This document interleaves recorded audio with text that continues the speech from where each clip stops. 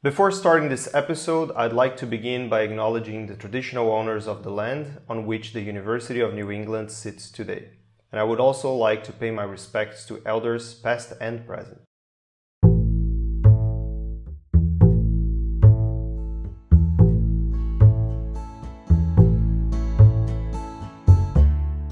Hello there, fellow geoscience aficionados.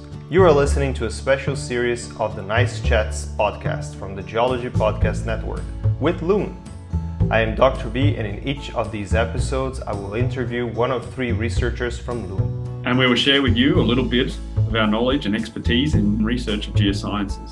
Each of our episodes has a central theme, and since us, the Loon folks, will walk you through the various subjects, you don't need to worry about having any previous knowledge of what we will be talking about. As long as you are passionate about the study of geosciences, we will take care of feeding you all the information that you need in a casual and fun environment.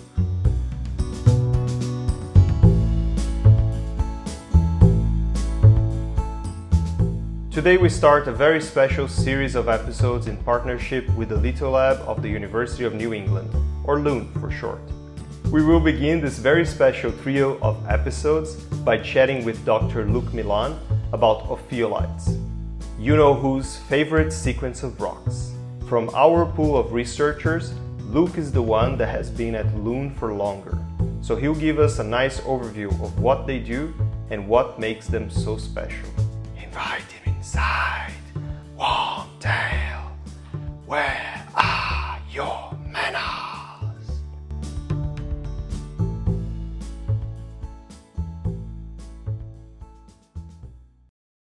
Yes, my lord. Welcome, Luke. Thanks for chatting with us today. G'day. How you going? Good. I'm also joined by my co-host and spouse, Dr. Silvia Volante, and she's going to help me with the logistics of the games that we are playing later. Hey, Silvia, say hi. Hi everyone. How's it going? So, Luke, your last name, is it Milan? Correct. Yes, it is. Like the city? Yes, we don't actually know. I've done a bit of digging, and it's I ended up in England, mainly where the Milan name came from. But I often just say Northern Italy. I don't actually know. Right. That's where I'm from. There you go. So do they drop the O?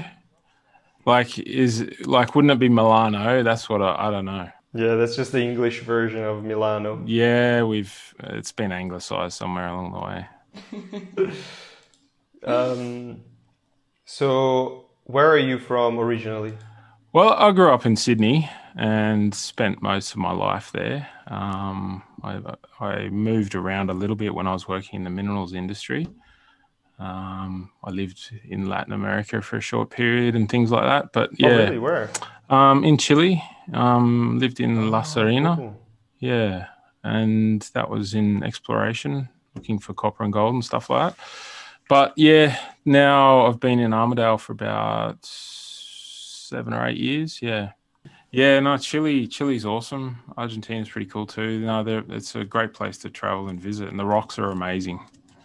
Yeah, man, it's lovely. I mean, Santiago is also, the capital is full of cool geological locations within the city itself. Has all the, how do they call, like the hills, They have a name for it in Spanish.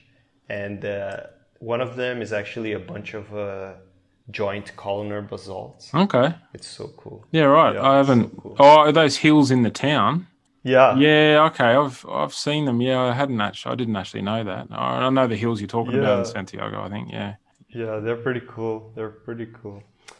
So yeah, you mentioned that you've been in Armidale for 7 or 8 years at UNE? Yeah, mostly through UNE. So I came from industry into this position. So I didn't follow a normal traverse that most researchers would have done. But yeah, so it was a bit of an adjustment for me coming out of industry back into academia again. And so I've been here as an academic since then. Yeah.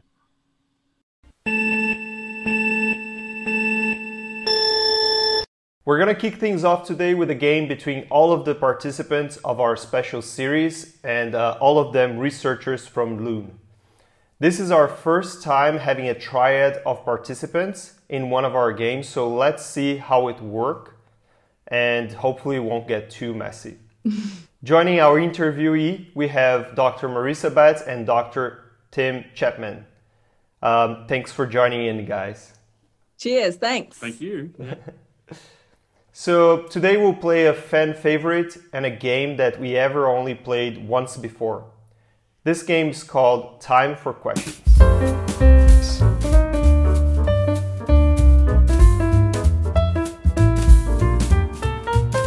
If you listeners have ever been to a conference, you will know that oftentimes there are a few minutes after each presentation where the public is allowed to ask questions to the presenter. And more often than we care to admit, there's always someone that doesn't agree with your study or just really doesn't really like you. And that person will have nothing but bad things to say about your work. And sure enough, that someone will shoot their hands up in the air and say, this is more of a comment than a question. And then follow that by the most rude and negative way they can think of to point out to everyone just how wrong your observations are. So this is the way the game works. I'm going to read a statement, and there is going to be something wrong with this statement. Okay? Your job is to correct me by pointing out what is wrong. And in order to do that, you need to precede your answer by the phrase, this is more of a comment than a question. Otherwise, you don't get the point. So, you ready? Okay. Let's do it. So, first statement. Many interpretations of geological phenomena in the past rely on the fact that the laws of physics that govern those processes are the same as right now. This was summarized elegantly by Charles Lyell in his book Principles of Geology in 1930, when he said that the past is the key to the present. Okay, Marissa. This is more of a comment than a question, but I think you'll find that you've misquoted Lyell there. It's actually the present is the key to the past, I think you'll find. Boom, boom. Good catch. Point to Marissa. Perfect. Okay, let's see if you guys get lucky on the next one. All right. Uranium-238, the isotope of uranium that is commonly utilized in a nuclear power plant, is rare, even in uranium oxide deposits, and therefore needs to be enriched before being used to generate energy. More of a comment than a question. Isn't it U235 is more commonly utilized in that one? Perfect. That's exactly right. It's not uranium-238. It's uranium-235. Uranium-238 is the most common uranium isotope, not rare at all. You know.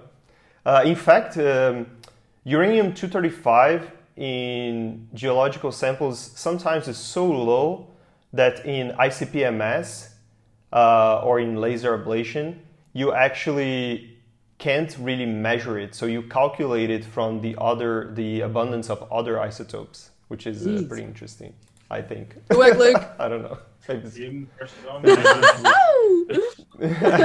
Okay, so it's Marissa and Luke tied at 1 point, and Tim's got to step up to the plate. Huh?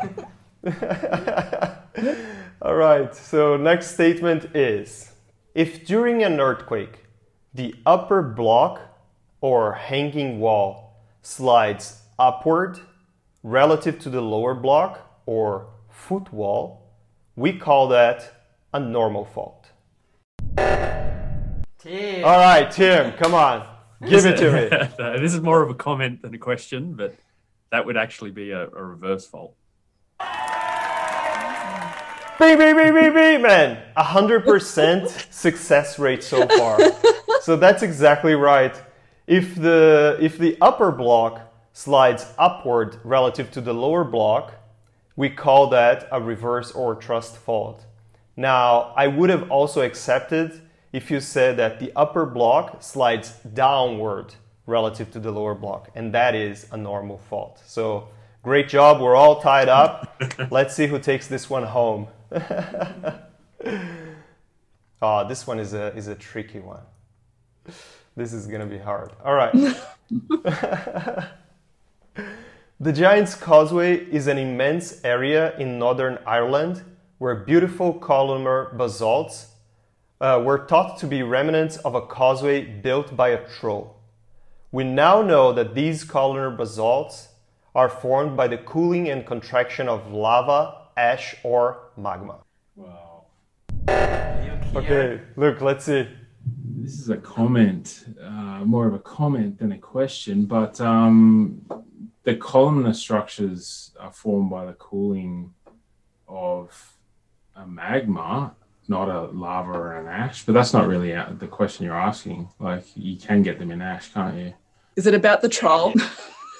Oh, did I miss the troll bit? So, Marisa, do you want to try to answer that one?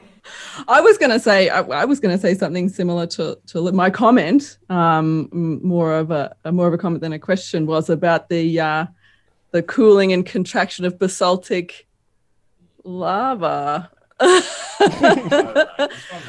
In my defense, I am just a humble paleontologist. I feel like this one's on the boys, I have to say. It's actually a gnome, not a troll. Yeah, is it a giant, not a troll? So, you guys are in the right train of thought. It's a giant. It's a giant, exactly. That is it. Yeah, it's Finn the Giant, guys. Come on, it's not a troll. This is in Scandinavia. Wow. There are no trolls in Ireland. Come on. That was a battle. That was a real battle. Oh. However, nobody gets the point, because when you answered that it was a giant, you didn't say that it was more of a comment than a question. So this one goes to no one. We're all tied up, and we have one more question to decide who the winner is. Yeah, that was rubbish from start to finish.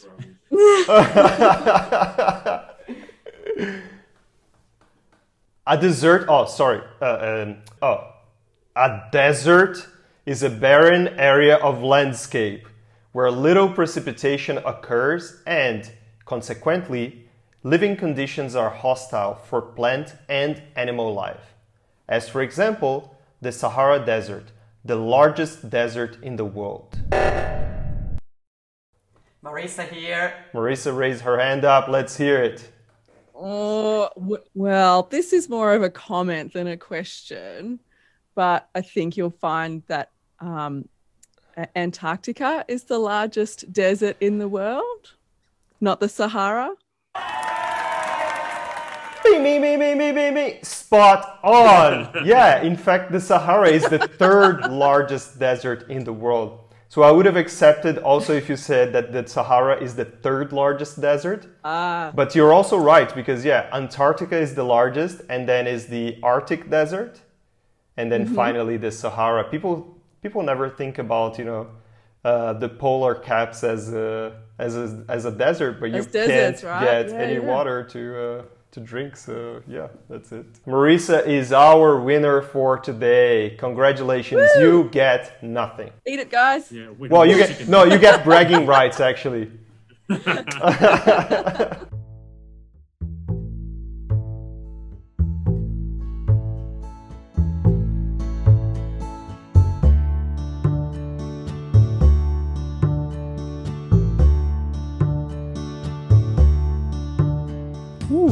What a smooth transition.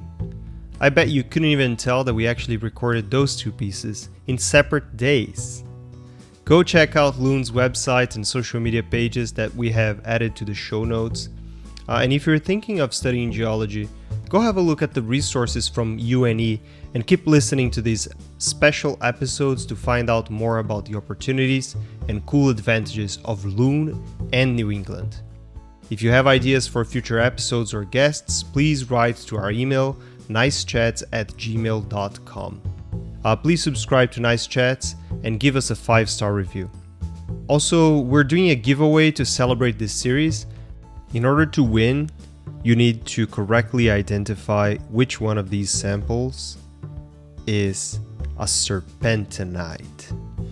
Now, that information won't be in the post, so you need to have listened to this episode to know which rock you need to identify. But all the other rules that need to be followed are in the post. So just go to my Instagram at geodrb, or go to the Traveling Geologist or Loon's Instagram, and you can find all the necessary requirements for you to win this prize. And in order to help you to identify the serpentinite, keep listening to this episode and take tips from Luke. Let's get to it.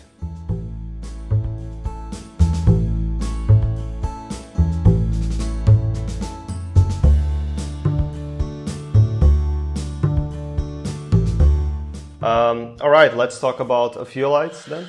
Yeah. First question is, what are ophiolites? Good question. So, yeah, ophiolites, like I remember, I guess, them talking about it in my undergraduate. Like, they're not common rocks, they're not easy to see, but what is in a nutshell, an ophiolite is essentially a thrusted package of oceanic crust that's actually being thrusted up onto the continent. And, you know, they're typically found in, you know, continental margins, because that's a great place to find a lot of tectonic activity that can do these types of things. But yeah, essentially it's a fragment or a flake of oceanic crust that is now not on the ocean, but is on a continent, and you can stand on it and look at it. So, you know, they're typically ultramafic, and, you know, sometimes they have sedimentary sequences in them, and some rare felsic rocks. And you can, you know, they're really important because, you know, it's quite a hostile place, the bottom of the ocean. It's very difficult to get to the oceanic crust. You need a ship, you need dredging, or you need a drill ship. And, you know, so they're quite hard to get to down there. So when you have an example on Earth you can stand on, it's much easier, and you know, they're good to study. And I guess, you know, the other interesting thing about ophiolites is if you think about the oceanic crust, it's constantly being, with tectonics, it's constantly being recycled. And, you know, some of the oldest pieces of oceanic crust today are about 170 million years old, but, you know, we have ophiolites that go well past that record. So, do you know why ophiolites have this name?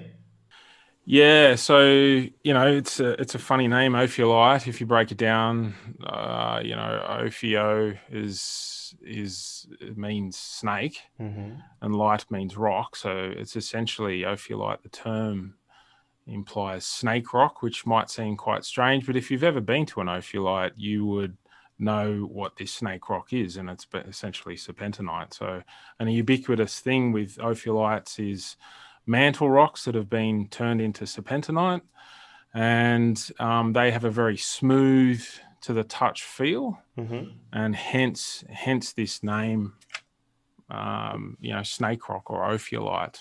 What exactly is serpentinite? It's basically a rock that formed due to the hydration of olivine-rich rocks, which you find in ophiolites, and so they break down to form the serpentine group minerals. The common ones would be chrysotile, lizardite, antigrite, things like that. And also they produce magnetite.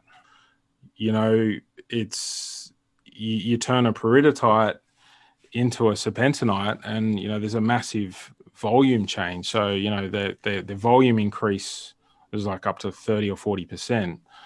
And, you know, there's a dramatic drop in the density related to that. So you go from a peridotite, which is, you know, predominantly olivine, and it's got a density of 3.3 grams per cubic centimeter. But, you know, with a serpentinite, it's really light and buoyant, and it's about 2.6 grams per cubic centimeter. And so serpentinites are actually important in, globally there's this link with serpentinites and blue schists and eclogites and things like that as well. That sort of links with Tim's stuff. Yeah, that's what I was going to say. We're going to talk with Tim about that in a future episode, so that's nice. In what kind of tectonic context can we find ophiolites? Yeah, so ophiolites can occur in a couple of different settings, but most commonly they are subduction related, and so they're often, you might hear about them being referred to as suprasubduction zone ophiolites. And what does a suprasubduction zone mean? So it's basically occurring or being found in the upper plate above a subduction zone. And so a common place to find them is, in the forearc above a subduction zone or in the back arc, where we have rapid extension and then, things change and they get abducted onto continental material, for instance. So yeah, that's one. There are also things like mid-ocean ridge types. Down in our neck of the woods, there's examples. There's an example of that, like the Macquarie Ridge. It's actually on the plate boundary in between the Australian and the Pacific plate. There's a transcurrent boundary there, and there's a bit of transpression, and it's actually lifting up the ocean floor to above sea level to form Macquarie Island. So that's, another example. There's continental margin types, and there's also, others ones related to plumes. Yeah, I imagine something has to, drive them upwards, right? So that they can sit. That's right. At the surface. Yes. Yep. And what is necessary for us to decide that a certain, oceanic rock or a sequence of rocks, or maybe, rocks with geochemical signature of oceanic rock actually represents an ophiolite? Yeah, so, good question. These, like I sort of like to make sure I look at things in their field context. So I guess if you have the opportunity to do field work, which is always the fun bit of geology, right? I guess, having a look at what the rocks are trying to tell you. So, field relationships. Typically, ophiolites, as we said earlier, are thrusted onto continents. So you should be looking for, a thrusted contact. Quite often these have serpentinite in them. And then, you're looking at the typical oceanic crust sequence. So you might actually see sequences within that ophiolite package, such as, Harzburgites, perhaps, more differentiated rocks like dunites, whorlites, pyroxenites, and chromatites. These are really unusual rocks to find, and if you find those, you probably likely are looking at an ophiolite. Then moving up in a sequence, we're starting at the base of a oceanic crust. You might have cumulate gabbros. Above that, more massive gabbros, which would have been the magma chamber. And then above that, you would expect to find sheeted dike sequences, more volcanic on the volcanic end of things, and then actually eruptive things like pillow basalts, and then perhaps cherts or some sort of ocean sediments. And so if you have a sequence like that, you clearly are looking at oceanic crust and ophiolite, but not always do you get such beautiful sequences. They're in areas that I would refer to as munted. They've been thrusted onto a continent, so things are all over the place. They can be quite chaotic. So you might not see all those in a lovely sequence. You might see bits and pieces of them. And that's in the field. But then back in the lab, you would expecting to look for things like, morb-like rocks or back arc basin-like rocks in their geochemistry. You would also, if you did some isotopic studies, you'd be looking for mantle-like isotope values and things like that. So, sort of from the field to the lab, that's what you'd be looking for. They're in the field, they're often quite stark. You're onto something really strange. They have weird vegetation anomalies because they've got such an unusual composition that the vegetation is really weird. Like out here, we have these crazy grass trees growing on them, and these funny flowers that don't occur anywhere else, and not much grows on them. And it's probably because there's got a lot of nickel and things like that plants don't like, which are actually phytotoxins. So particularly on the ultramafic sections that I've worked on, plants don't like it. Yeah. Great outcrop though. Yeah. Good photos. Right. Yeah. You mentioned also pillow lavas, and they're awesome. Are one of my favorite textures in rocks, to be honest. Yeah, like people at home, I always like showing my first years, I always show them videos of pillow lavas on YouTube. So if you haven't seen a pillow lava eruption, Google that up, pillow lava eruptions, and have a look at how these pillows form. They're pretty amazing. Yeah, so what are some of the most famous ophiolites in the world? You mentioned Macquarie Ridge, right? Yeah, Macquarie Island. Yeah, Macquarie Island, sorry. Yeah, Macquarie Island in the subantarctic. That's probably a lesser known one. I know it because I know people have been there, and, I wanted to go there, but it's in our neck of the woods. But, it's the one, the classic one that I've read about and dreamt about seeing would be in Oman. It's a huge sequence. It's got excellent exposure. It's just full exposure, from the top to the bottom, apparently. And everything you read about it just sounds like absolutely amazing. Closer to me, I guess there's the Dun Mountain ophiolite that swings its way through New Zealand.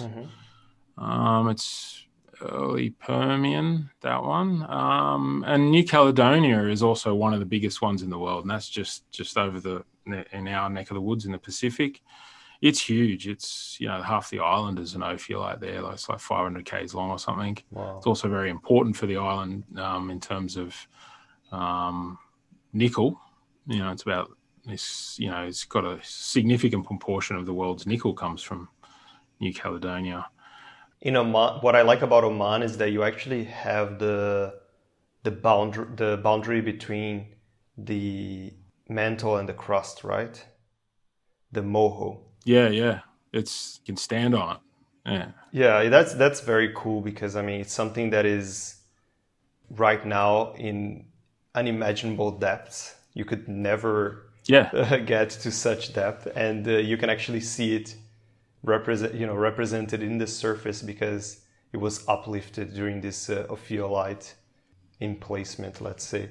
But that's not always the case, is it? You can't always see the mantle material as part of the ophiolite sequence. Yeah, it's not always possible. You don't always see full sequences. So, ophiolites don't always have every part of the oceanic crust. No, that's right. So what about ophiolites in Europe, Sylvie? We have, not well preserved, maybe as Oman, but we have bits and pieces scattered throughout the Variscan, the Hercynian origin in Europe. And then we have, the alpine ones. They're pretty amazing. I think I've seen not all the best places, but some of them. Yeah. I've went to Serbia, and someone was driving me through Serbia, and I was like looking out the window, and I was like, that's serpentinite. And I was like, an hour later, it's like, we're still in serpentinite. Yeah, massive ophiolites all through there. Yeah, that's good. Cool. What about there in New England, where Loon is located? Do you have some examples of ophiolite? Yeah, so we have what's called the Great Serpentinite Belt, and it does have some ophiolitic material in it.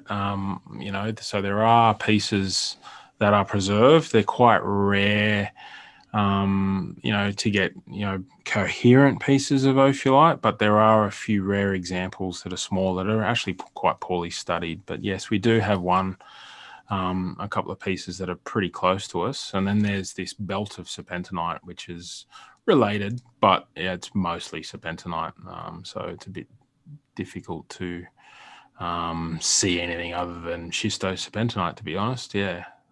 Which is probably what a lot of people have sort of gone, well, it's just schistoserpentinite, we'll just move on and study something else, I think. Right, Yeah. but not you guys, right? Because as far as I understand, you have a project to study the serpentinite belt.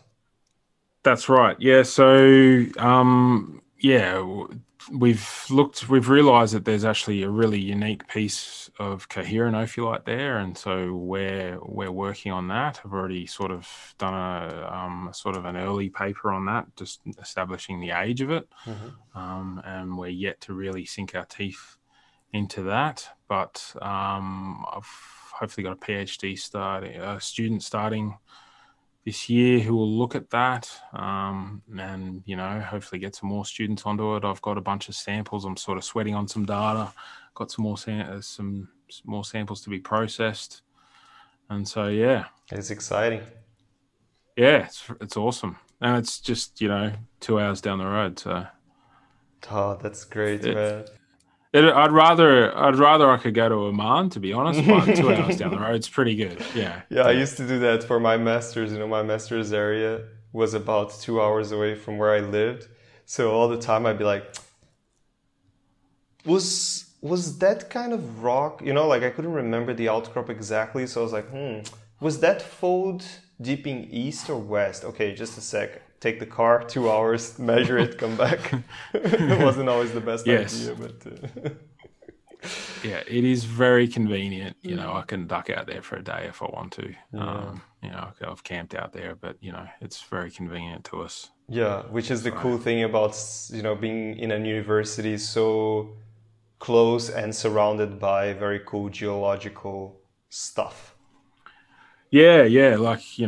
I did my university degree in Sydney, my undergraduate, and you'd have to drive for 3 hours just to get out of sandstone, so we are lucky here. It's very diverse and great geology.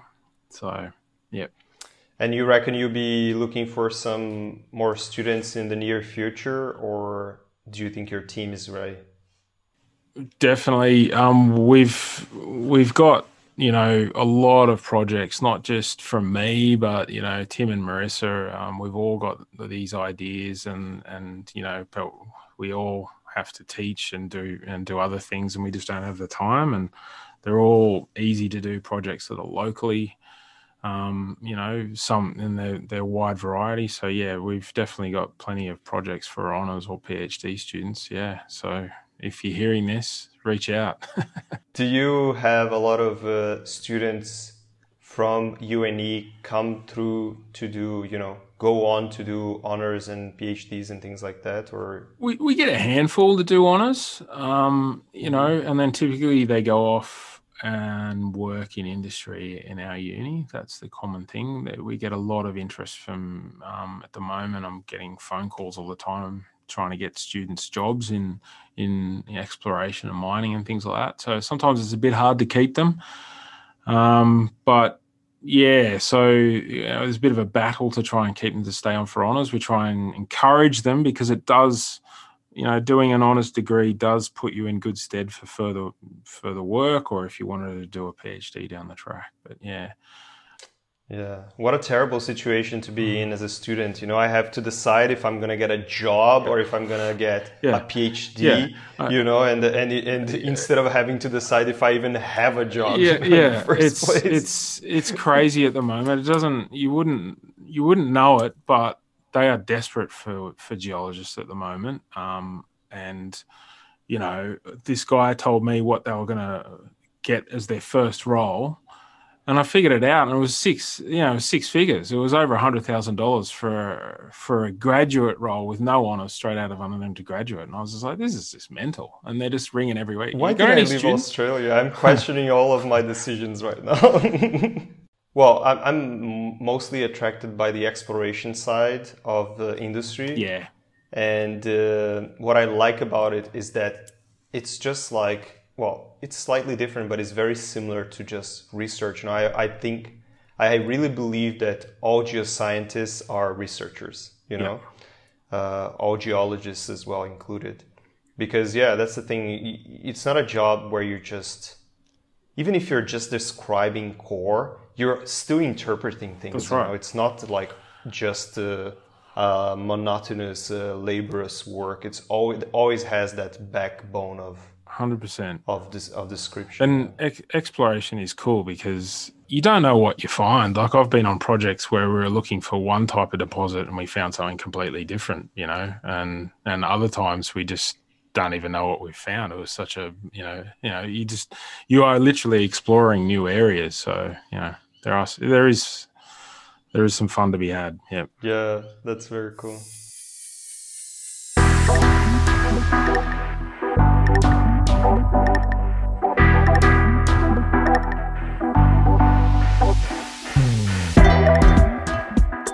All right, so also, you know, in preparation for this series, I did a little digging on Twitter. Yep. And I saw that in the Loon profile, which obviously, you know, we'll put a link to in the show notes so that people can access.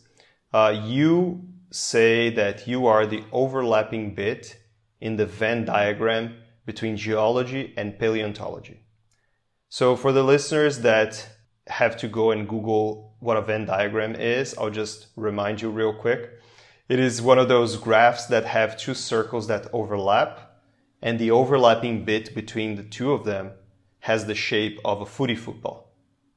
So my first question is, are you a fan of footy? And if so, what team do you support?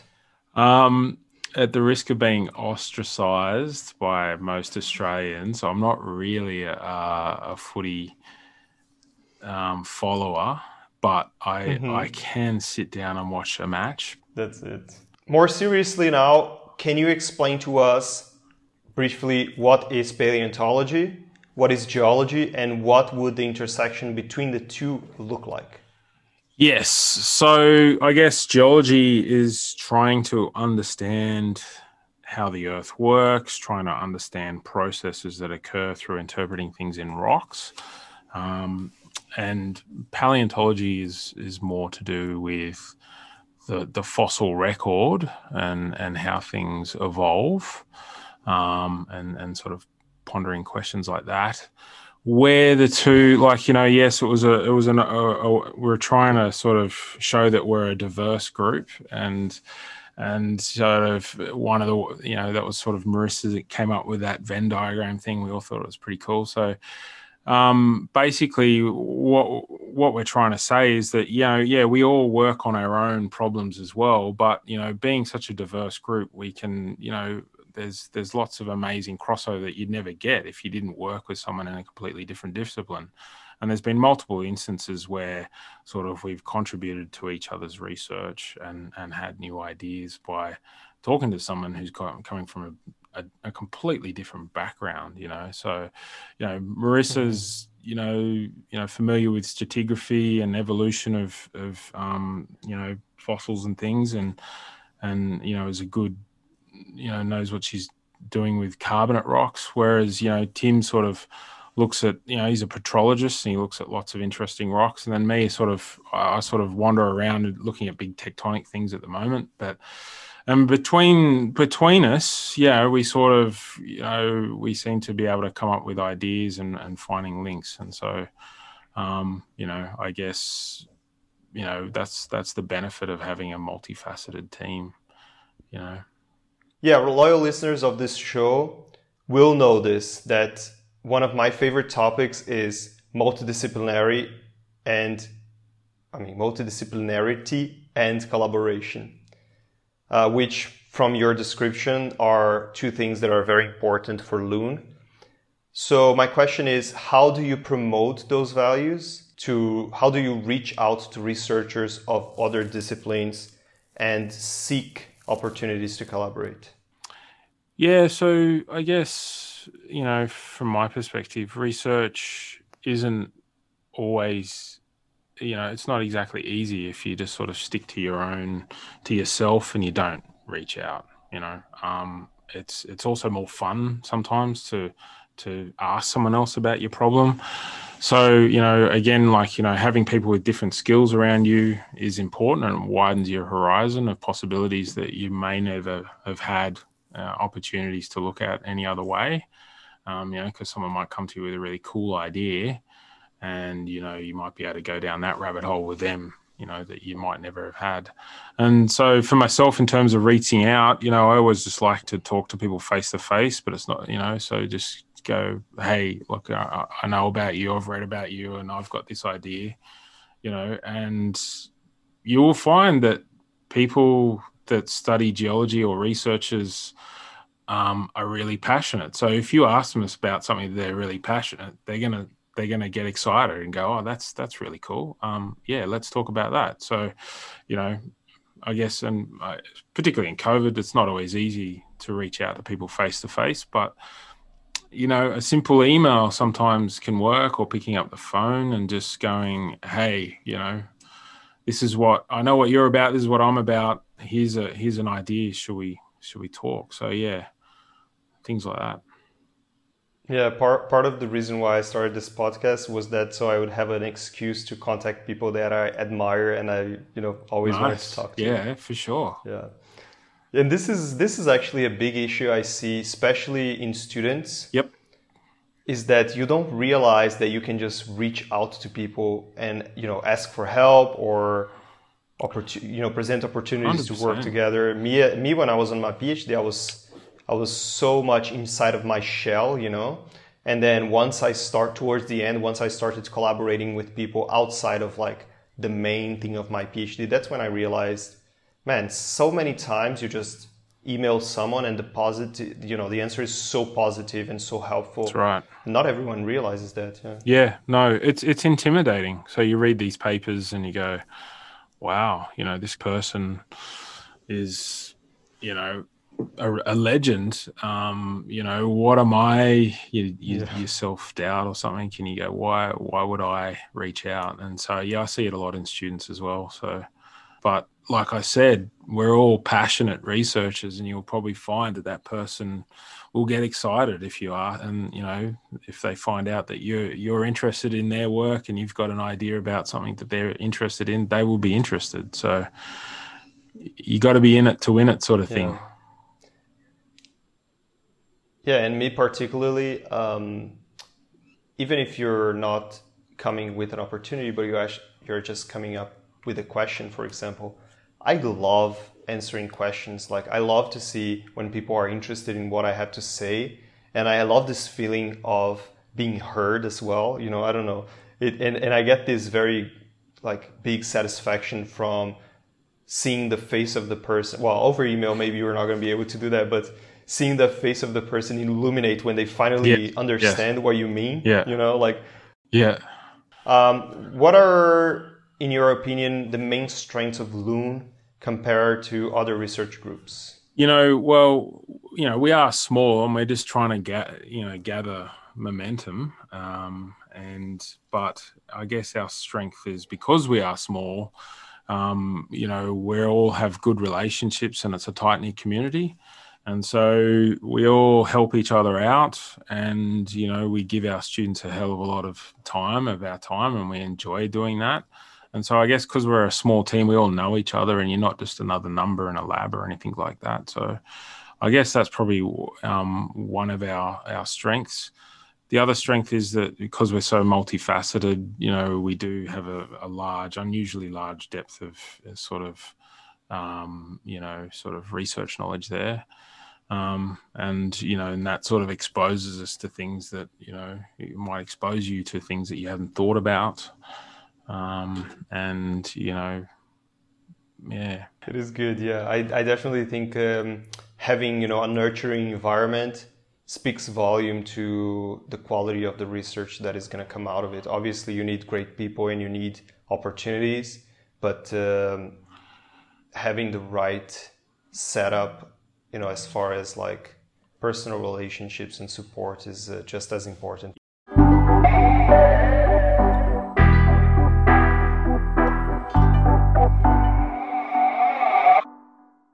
Right, so for our next segment, we like to ask always the same 3 questions at the end of every episode, and in this special Loon series is no different. These are questions that are a bit more personal. They are designed to make each guest a bit more familiar to the listener, and they also allow us to compare experiences and opinions across all of the geoscience research fields. And the first question is, how did you first decide to become a geoscientist?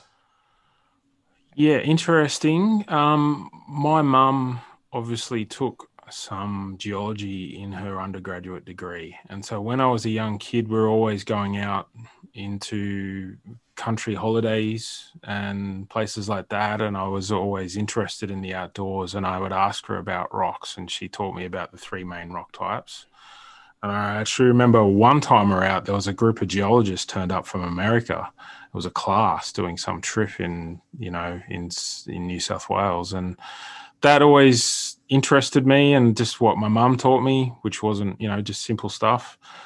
And then in my high school, I was lucky enough to have geology offered as a subject. So one of the teachers in my high school actually had done a geology degree, and he offered 2 years of geology. So I learned 2 years of geology in high school, did it as, and then I went and worked in a random job. I didn't go straight to uni. And then after a year of that, I was like, bugger that. Like, I'm going back to study geology. And so I went back and did an undergraduate in geology. So that was sort of my roundabout way. That's good. What are some of the specifics of the research that you're conducting at present? At the moment, I'm particularly looking at the geochemistry, like trace element and isotope geochemistry of these ophiolite rocks that I mentioned earlier. I've also collected a few more rocks that I should be able to extract zircons out of. And so that will help me confirm the age of those rocks that I'm looking at. So that's, and I've also got a bunch of other things that I'm doing with other people, typically sort of a tectonic bent, sort of arm waving about continents colliding and things like that.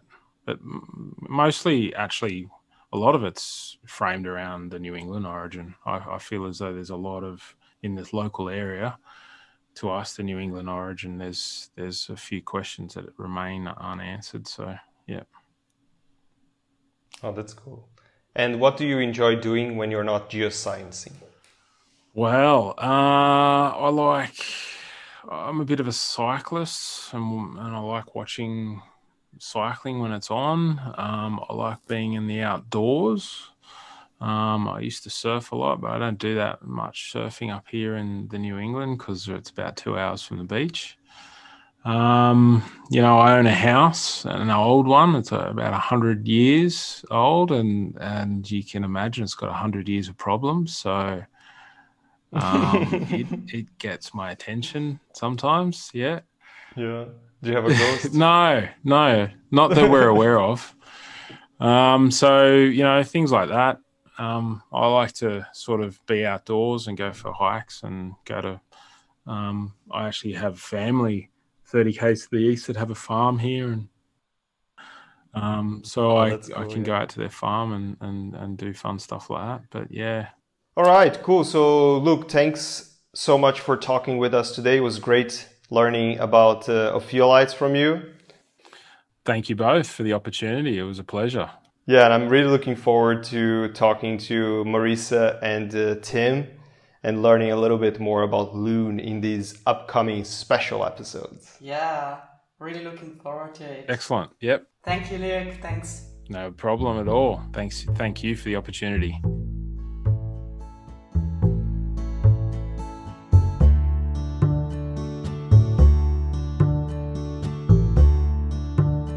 I had such a great time chatting with Luke about ophiolites, and I can't wait to see all of the cool discoveries they surely will make in the near future.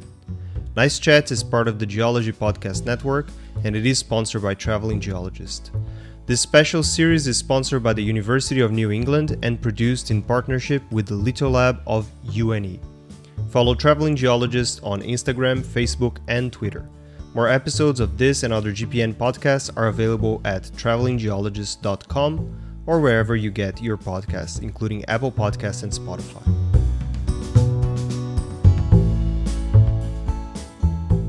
In 2 weeks, we're talking about landscapes and the processes responsible for making the Plat Pays that Jacques Bril so beautifully sings about.